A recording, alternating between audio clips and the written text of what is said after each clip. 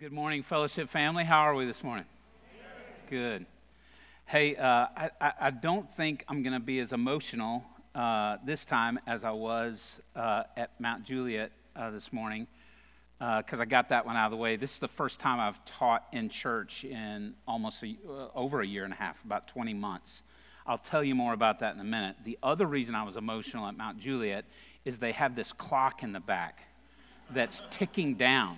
Like it's not a time, there's not a time on the wall, it's like a bomb's going to go off. And it just made me nervous. So we're just going to have church now. Is that okay? Y'all got lunch plans? Okay.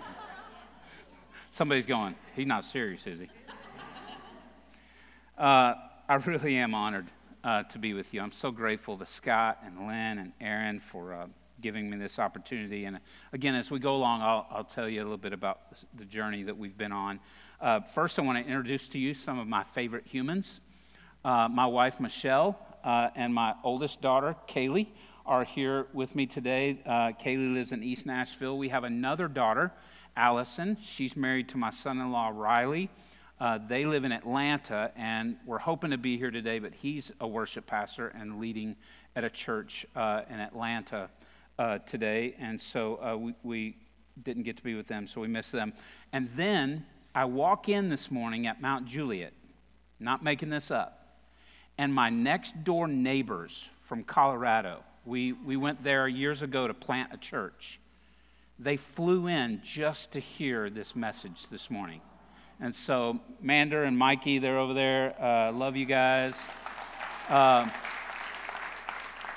And this is free, not a part of my message, but find yourself some good neighbors, right? It sucks when your neighbors suck, doesn't it? But if you can get some good neighbors, and they were the greatest neighbors ever. In fact, in my wife's phone, Amanda's contact says, greatest neighbor ever. And so glad that we're with them. Hey, we're going to start in Psalm 23 today, so if you want to turn there in your Bible or on your smartphone or whatever, go ahead and do that. While you're taking care of that, I want to ask you a question that I'm pretty sure I already know the answer to, but I'll ask it anyway. Am I the only one that seems to have this special gift of doing really dumb stuff? You know what I'm talking about? It's stuff that you do or say, and then immediately in your head you go, how messed up am I? Like this stuff never happens to other people, only me, right? Well, just a real quick example from my life. Several years ago, I was speaking at a student ministry event in Tampa, Florida. And at the end of the session, the host youth pastor and the band said, hey, we're going to go out to eat. You want to join us? And I'm like, I'm in. So we drive over to Chili's to get some dinner. And as we go in, the youth pastor, who was a friend of mine, stops at the hostess to get us a table. And I say to him, hey, man, I got to go to the restroom. And what I thought I heard him say was, yeah, me too. So I headed back to the restroom. Now, quick timeout, important context for this story. When God was handing out bladders to humans, I think he mistakenly gave me one that belonged to a small kitten. I have to pee a lot. I'm just saying, okay? God created peace, so we can say that in church. But so I go back and I go into the men's room and I go into the stall. And just while we're having TMI moment here, the reason I go in the stall is because in men's rooms they have stand-up thingies, and inevitably that guy who could choose from 20 other stand-up thingies decides to stand by me as if I'm there to speed date and get to know him. Like, I don't want to chat. I just want to do my stuff, right? So I go in the stall, and as I close the stall door, I hear the bathroom door open because there was nobody in there, and I just assume, oh, it's my friend Jason. So in the stall there, doing my business, and this thought comes to my mind of something that I said while I was teaching the kids that night that was so dumb. And it made me giggle out loud in the stall in a public men's room. And then the thought occurs to me, it's probably not good to giggle to yourself in the stall. in a men's room, right? That's probably not appropriate. But then I'm thinking, you know, it's just my friend Jason. I'm going to mess with him. So from inside the stall, I call out, "Hey, cutie, what you doing out there?" He doesn't answer. So I call out again, this time in a little bit sweeter voice, and I go, "Don't act like you don't hear me, big boy." Still doesn't answer. So now I'm mad. I'm like, he's not going to play long. So I devised this plan where I'm going to wait till I hear him washing his hands, and then I'm going to bust open out of the stall and scare him so bad he'll go to the bathroom again. You know, so I get ready, hear the water faucet. I kick the door open, and I yell, "You better answer me when I'm talking to you." 80-year-old man.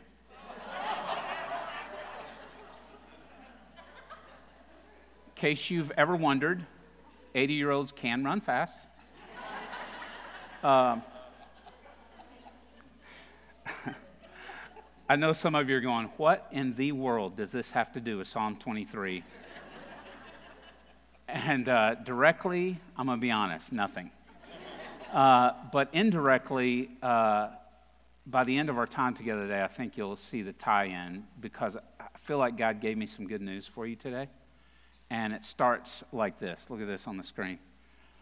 God uses broken and messy people. Do we have that? There we go. God uses broken and messy people because broken and messy people are all he has to choose from. Even people who scare 80-year-olds in the bathroom, right? There are no fixed people. There are no bad people or better people. We're all broken and messy. No matter where you've been, no matter what you've done, no matter what you're going through right now, God loves you, and he wants to use you for really good stuff. In fact, no matter where you're at right now, he wants to use you to encourage somebody else's life. So let me say it again. God uses broken and messy people because it's all he has to choose from. And some more good news is that hopefully, as we walk our journey with Christ through the years, we'll become a little less broken and messy. And then one day we'll all be together again and nobody will be broken or messy. So anyway, we've been in this series this summer where we're studying the names of God. By the way, let me tell you this. If you see something on the screen, there are a lot of people that are great note takers. And I'm one of those that I never remember my pen and paper, or even worse, like I'm taking notes and I'm writing this down, you know, and then they take it off the screen and I'm like, I had 3 more words, you know, and I get so frustrated. I'll never know what that said. So if something you see on the screen today encourages you, just pull out your smartphone and take a picture of it. I'm serious. Like you'll have it on your phone. You're scrolling through later. It might encourage you later. You can share it with a friend. You can post it on social media. And I know some of you are like, that makes me nervous taking pictures with my phone in church. And I want you to know I checked the 10 Commandments this morning, and there's nothing in there about cell phones. So you're good. Just take a picture, and then you'll have it. Anyway, we're in this series, and we're studying the names of God. Specific names like God is my help. God is my peace. Last week, Scott taught on God becoming our righteousness. And if you missed that, by the way, if you weren't here, go back online and listen to that. He and Lynn both did a great job of that. And the cool thing about Psalm 23 is that we see several references to several names of God in this one short chapter with only 6 verses. We see about 10 names of God in this one chapter. Today, my assignment is a name called Jehovah Shammah, which means the Lord is there. Some scholars would translate that as the Lord is present. Jehovah Shammah, the Lord is there. Just a real quick history lesson on that name. Shammah actually comes from the very last verse in the book of Ezekiel. And Ezekiel was this guy in the Old Testament. He was a prophet. Around the time of like Daniel and those guys, he was actually serving the Lord while the Israelites were taken captive into Babylon. And while he was in captivity, the city of Jerusalem was basically leveled, including the temple.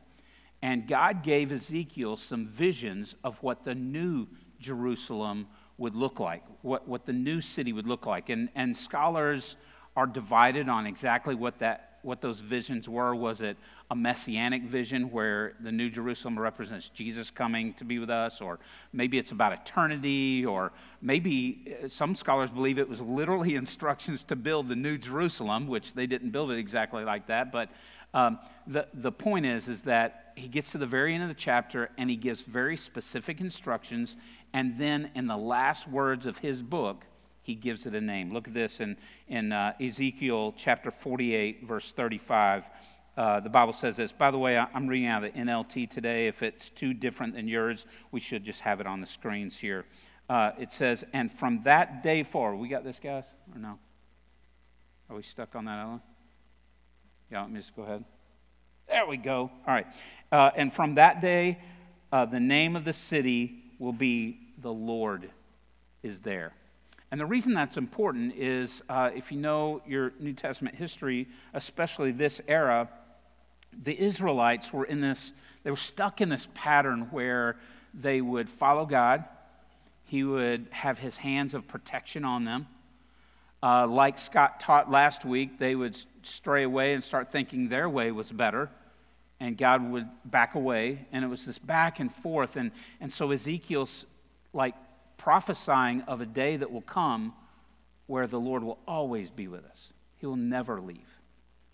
And we're living in that day. Like you live, like we're living in eternity right now. Eternity has already begun for those who are in Christ, right? So you're living in the new Jerusalem, what Ezekiel talked about.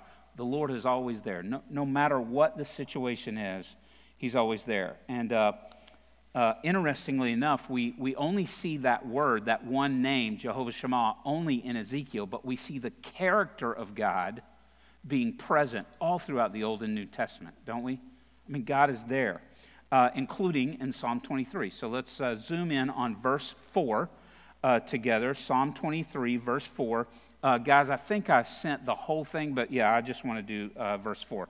So let's read this together. The Bible says, even when I walk through the darkest valley, I will not be afraid, for you are close beside me. Let's take those first two words for a second this morning and kind of drill deep on that. I think those words are important because of this. I think a lot of Christians have no trouble believing that God is with them when things are going good. We feel it, and we'll even throw out a thank you so much, Lord. Like, this is awesome, God, thank you. But when the wheels come off, if you're like me anyway, and things aren't going so good, I feel like he goes away. I feel distant from him. I feel like he's not there. And David is telling us that's not true. Even when what? Even when I walk through the darkest valley, and we'll come back and break that down in a minute. Not just any valley, but the darkest valley. He says, I will not be afraid. Why not? Because you are close beside me. You're with me. I'm not alone. Isn't this true? I just thought of this. I guess going all the way back to when you were a little kid and it would storm outside, it's just better when somebody's with you. When you're walking through something, it's just better when you're not alone. And David is saying, even in my darkest valley, I don't have to be afraid because I'm not alone. You're with me. So I want to, again, dig a little deeper on this darkest valley thing. For most of us, we learned this phrase in an older English translation called the King James. And it quoted like this, yea, though I walk through the valley of the shadow of death. And I can remember reading that back a long time ago and thinking, okay, so what's David saying there?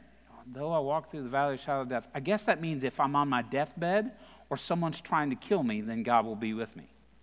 And let's just be honest, in either one of those situations, I would want that to be true. I'm good with that. But that's not what David's saying here. David's using a phrase that Hebrew people would use where they put two Hebrew words together, and when they used them in conjunction with each other, it created another Hebrew word that creates this phrase, the valley of the shadow of death that David's talking about. The first Hebrew word literally means valley or deep ravine. Think Grand Canyon, right? That's the description that word gives. The second word literally translates death shadow or place of the dead. And so when you use those two words separately, that's how we get the valley of the death shadow.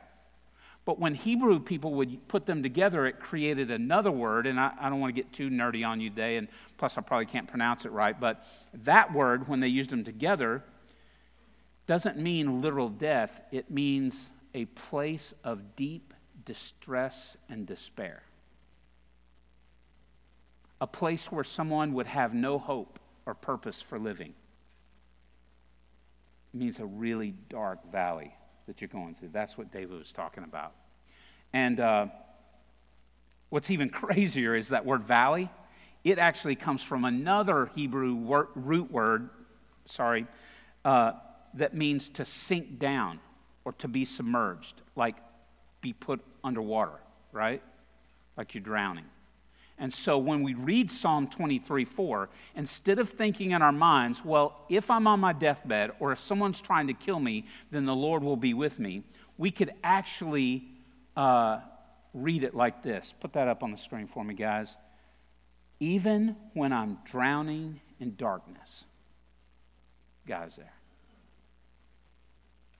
That's good news, isn't it? And just let that settle for a minute. You ever been in a moment where you feel like the season is so heavy you're drowning? As brief as I can, let me tell you a little bit about the journey that we've been on. So I've spent the better part of the last 30 years as a pastor, a student pastor, teaching pastor, and a high school football coach. Coached high school football for 7 years. But to rewind a little bit, I had, like probably many of you, a less than ideal childhood. Pretty broken, dysfunctional, unhealthy home environment that I grew up in. My dad left us when I was really young, and he didn't just leave. He kind of became my antagonist and my enemy for most of my life. I was sexually abused by a family member from the age of 4 until I was 9 years old. And like a lot of people, I suppressed that, especially dudes. We don't like to talk about stuff, so we just bottle it up. And like so many people, by the time I became an adult, I was dealing with severe depression and anxiety.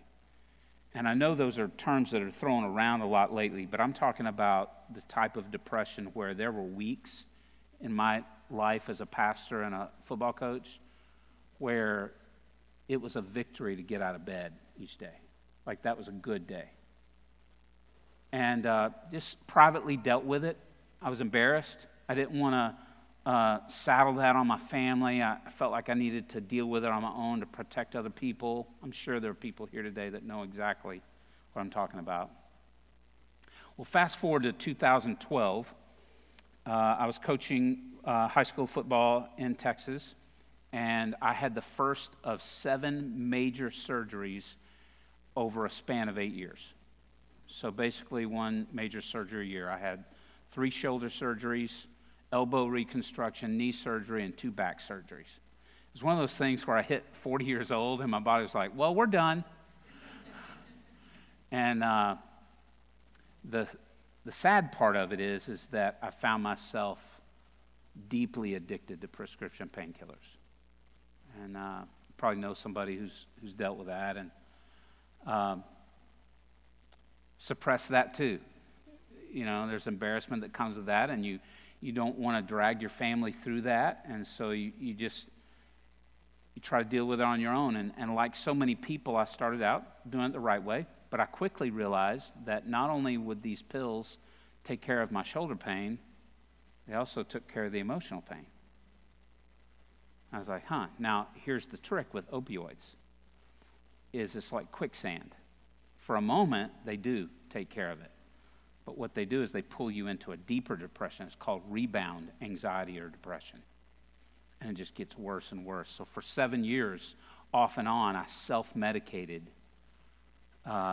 with prescription painkillers. And back then, there weren't regulations on them like there are today, thank goodness. And I would get a lot of them at one time. And it started out, I would take one and it worked. And then you know how it goes. You take one and it doesn't work. And I'll just take two. 2 didn't work, well, I'll just take 5. And then you wake up one day and you need 15 or 20.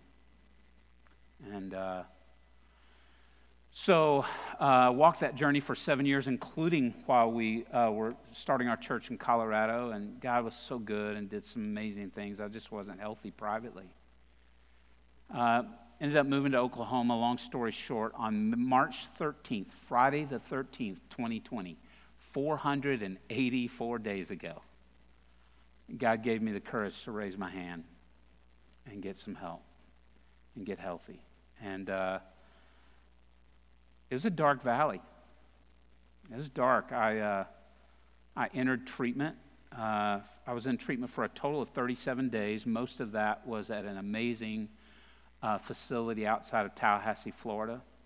On my second night there, the church that I was pastoring at the time called and fired me over the phone. And I'm not mad at them. It just made it darker, because you realize I'm going to lose everything. Like, this is going to cost me everything. And it was dark. And so I don't tell you that today for you to feel sorry for me. God is so good. And almost 500 days healthy now. Thank you. Praise God, right?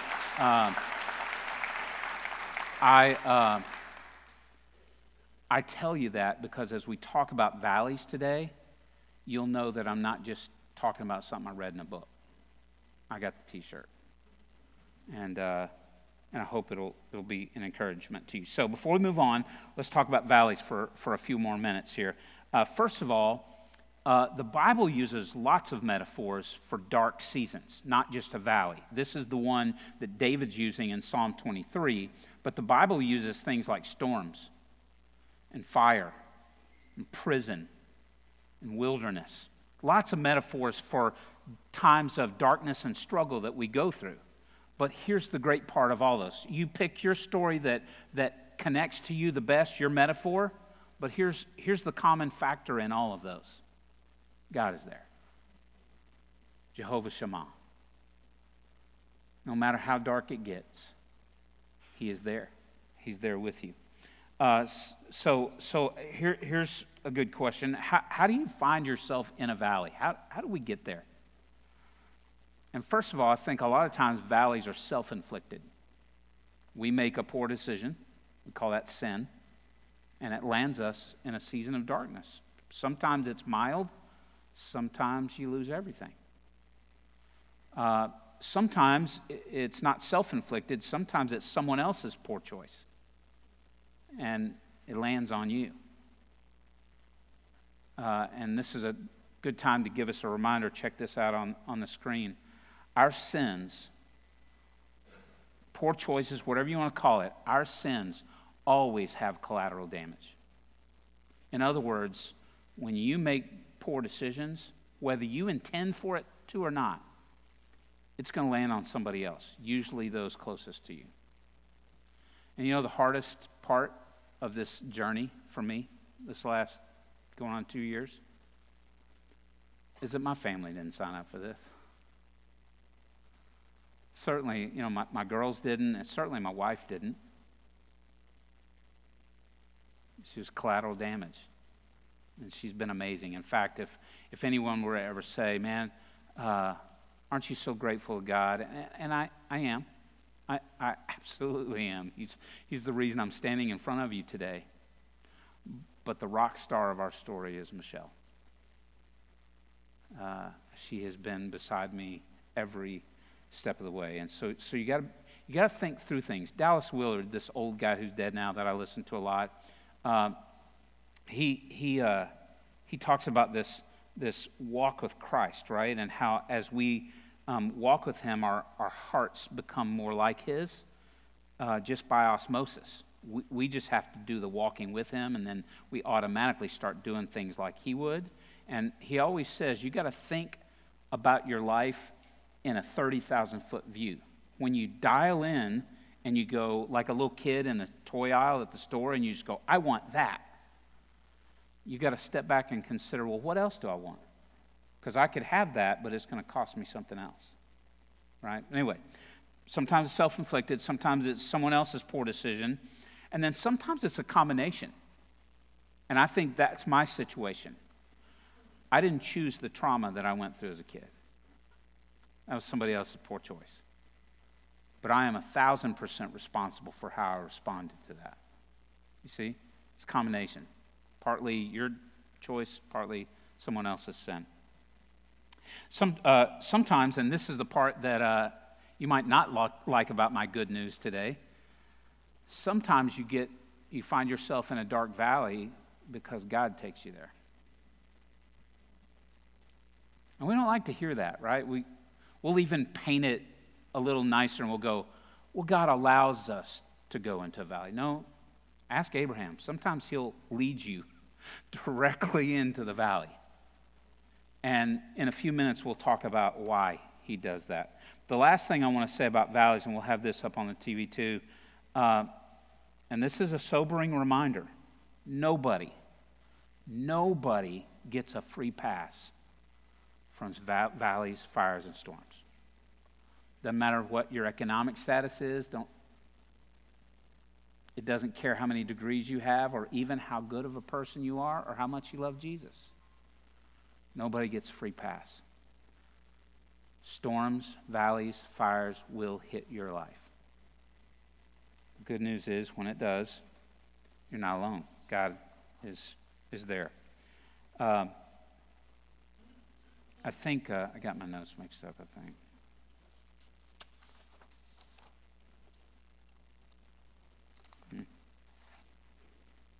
I guess not. I guess we're okay. Sorry. I think there's this myth that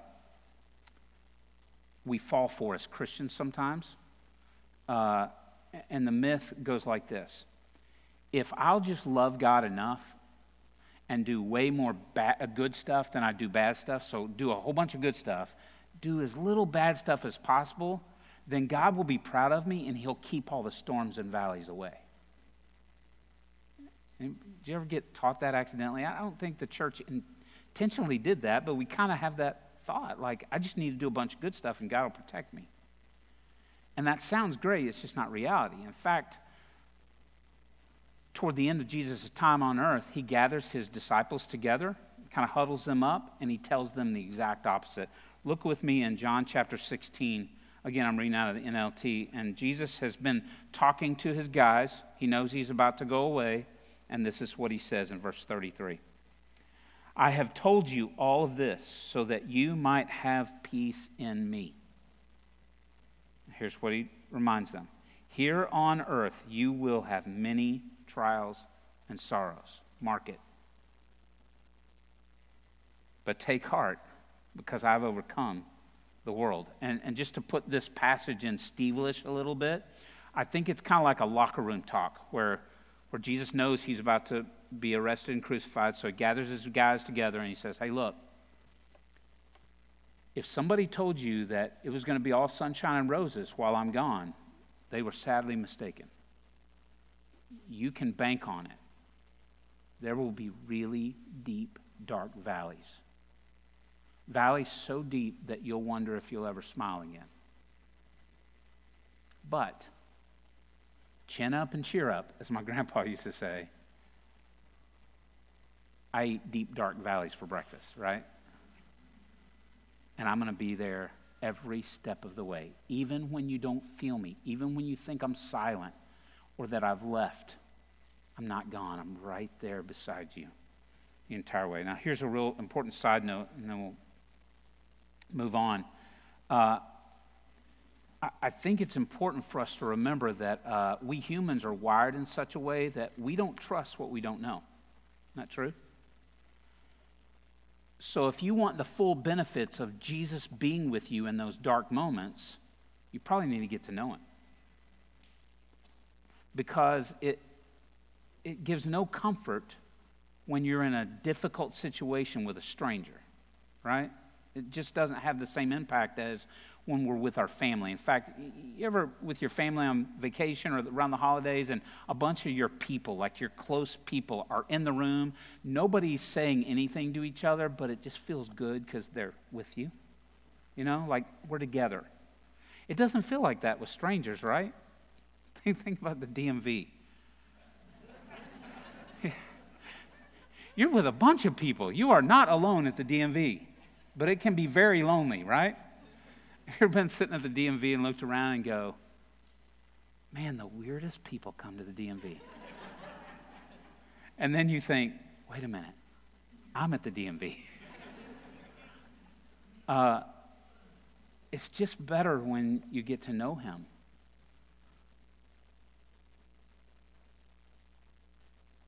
Even if it's just, man, even if you are kicking the tires and you're not even sure you believe in God yet, or maybe you grew up in church and you kind of faded away, or whatever it is, just start by taking a 5-minute walk with him every morning.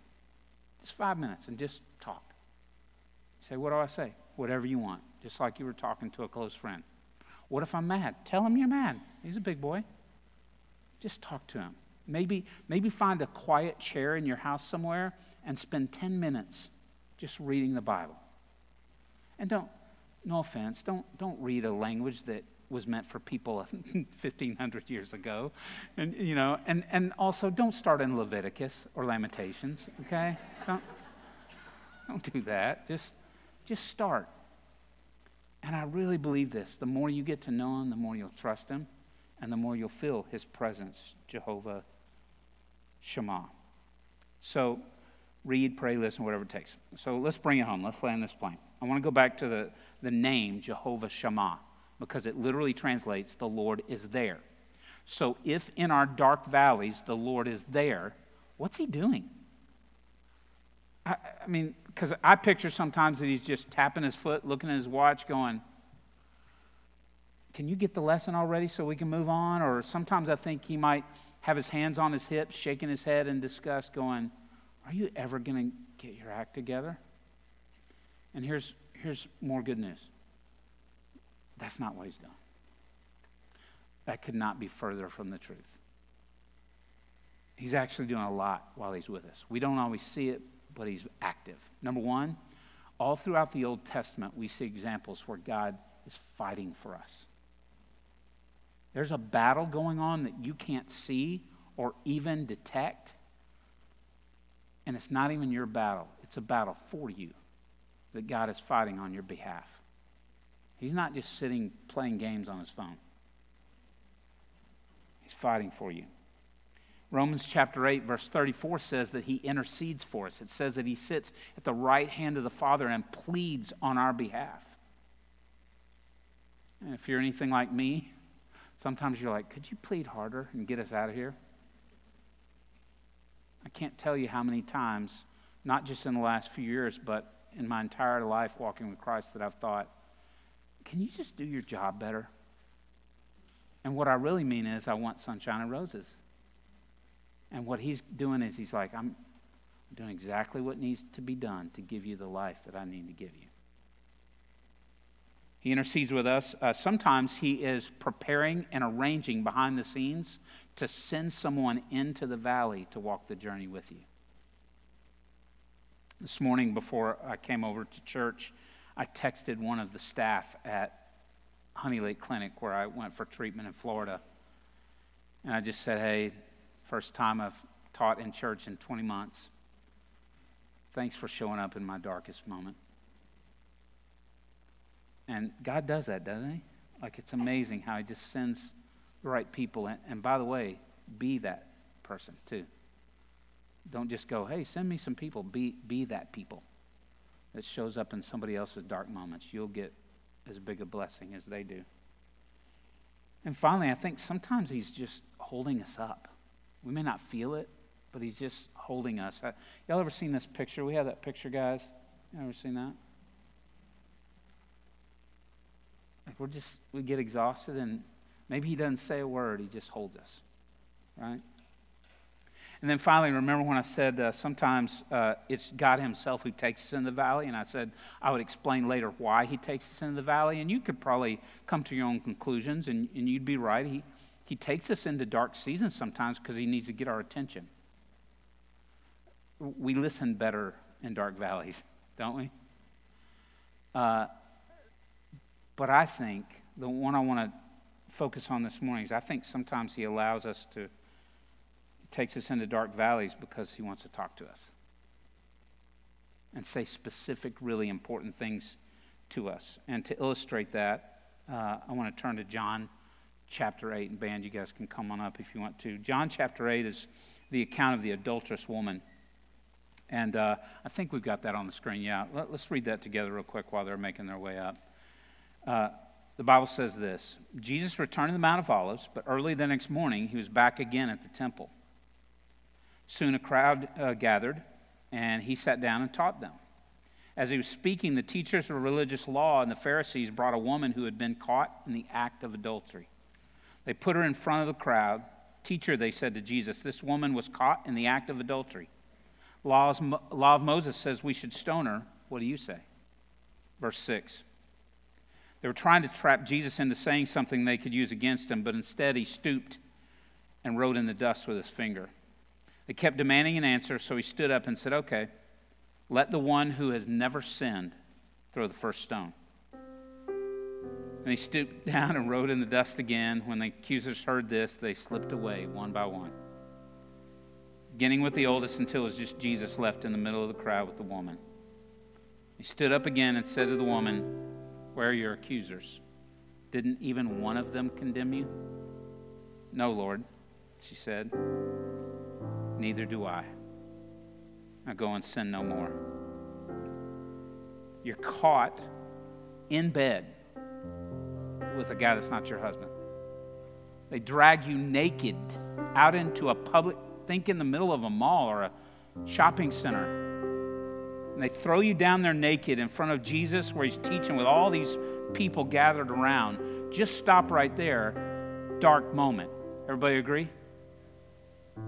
But then add to the fact that this girl knew the time that she was living in, and she knew that her sin back then, and this is true, you can check me on it later, adultery by a woman back then was punishable by death, execution. When you add all those things together, probably drowning in darkness. Jesus showed up, right? And I picture him after all that, after he sends the Pharisees away and all that, I picture that he goes over and kind of lifts her chin up, helps her to the ground, probably covers her up. And again, I'm translating into Steve-less here, but I think he says, when he says, "Neither do I condemn you," I think what he's saying is, I'm not mad at you. I know what you did, and I hate your sin, but I'm not mad at you. And then he says, "Go and sin no more." And when I was growing up in church, I used to read that, and I grew up kind of in a legalistic kind of setting, and I used to picture Jesus poking his finger at her when he said that and go, "Now, don't you do this again. I had your back this time, but if you do this again, I might not be there to save you next time." I don't think that's what he's saying. Here's what I think he was saying to this girl in her darkest moment, and I think it's why he brought you here today. I think he wanted to tell her, it doesn't have to be this way. There's a better way. Like you don't have to settle for this. I offer you so much more than you're getting out of life right now. God talks really important stuff in deep, dark valleys. I think one of the other things he may have brought you here this morning to remind you of is that you are not forgotten. It's easy to feel forgotten when you're in a valley, isn't it? And truthfully, you do get forgotten by humans sometimes. But you are not forgotten. Not by God. And then what I've been more excited than anything today to share with you is, and the reason I've been so excited is because here's how I felt. When I got off the phone with my boss in Florida and the church had let me go, it hit me like a ton of bricks that I had lost everything. And literally, we have. We literally came to Nashville and started over.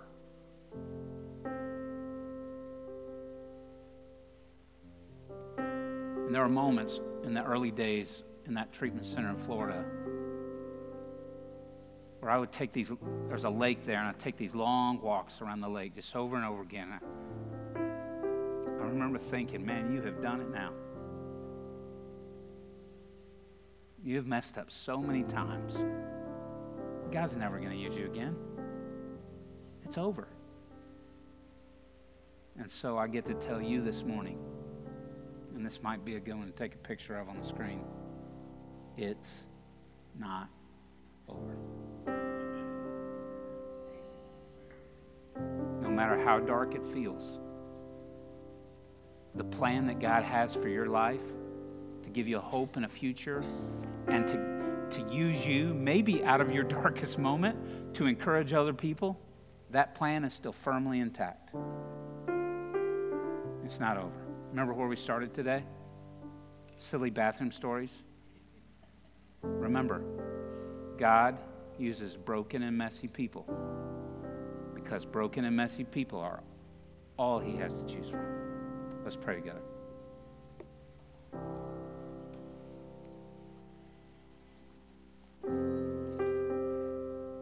God, thanks for always showing up.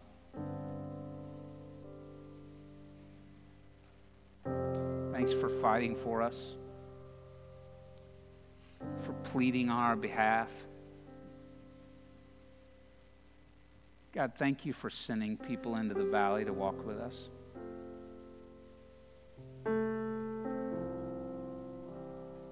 Lord, my prayer for every person within the sound of my voice this morning is that they would be encouraged to know, whether it was self-inflicted or someone else's poor choice that landed on them or a combination or whatever, the valley they find themselves in this morning is not a death sentence. You do your best work in our darkest moments. Thank you, Jesus. We love you. It's in your name we pray.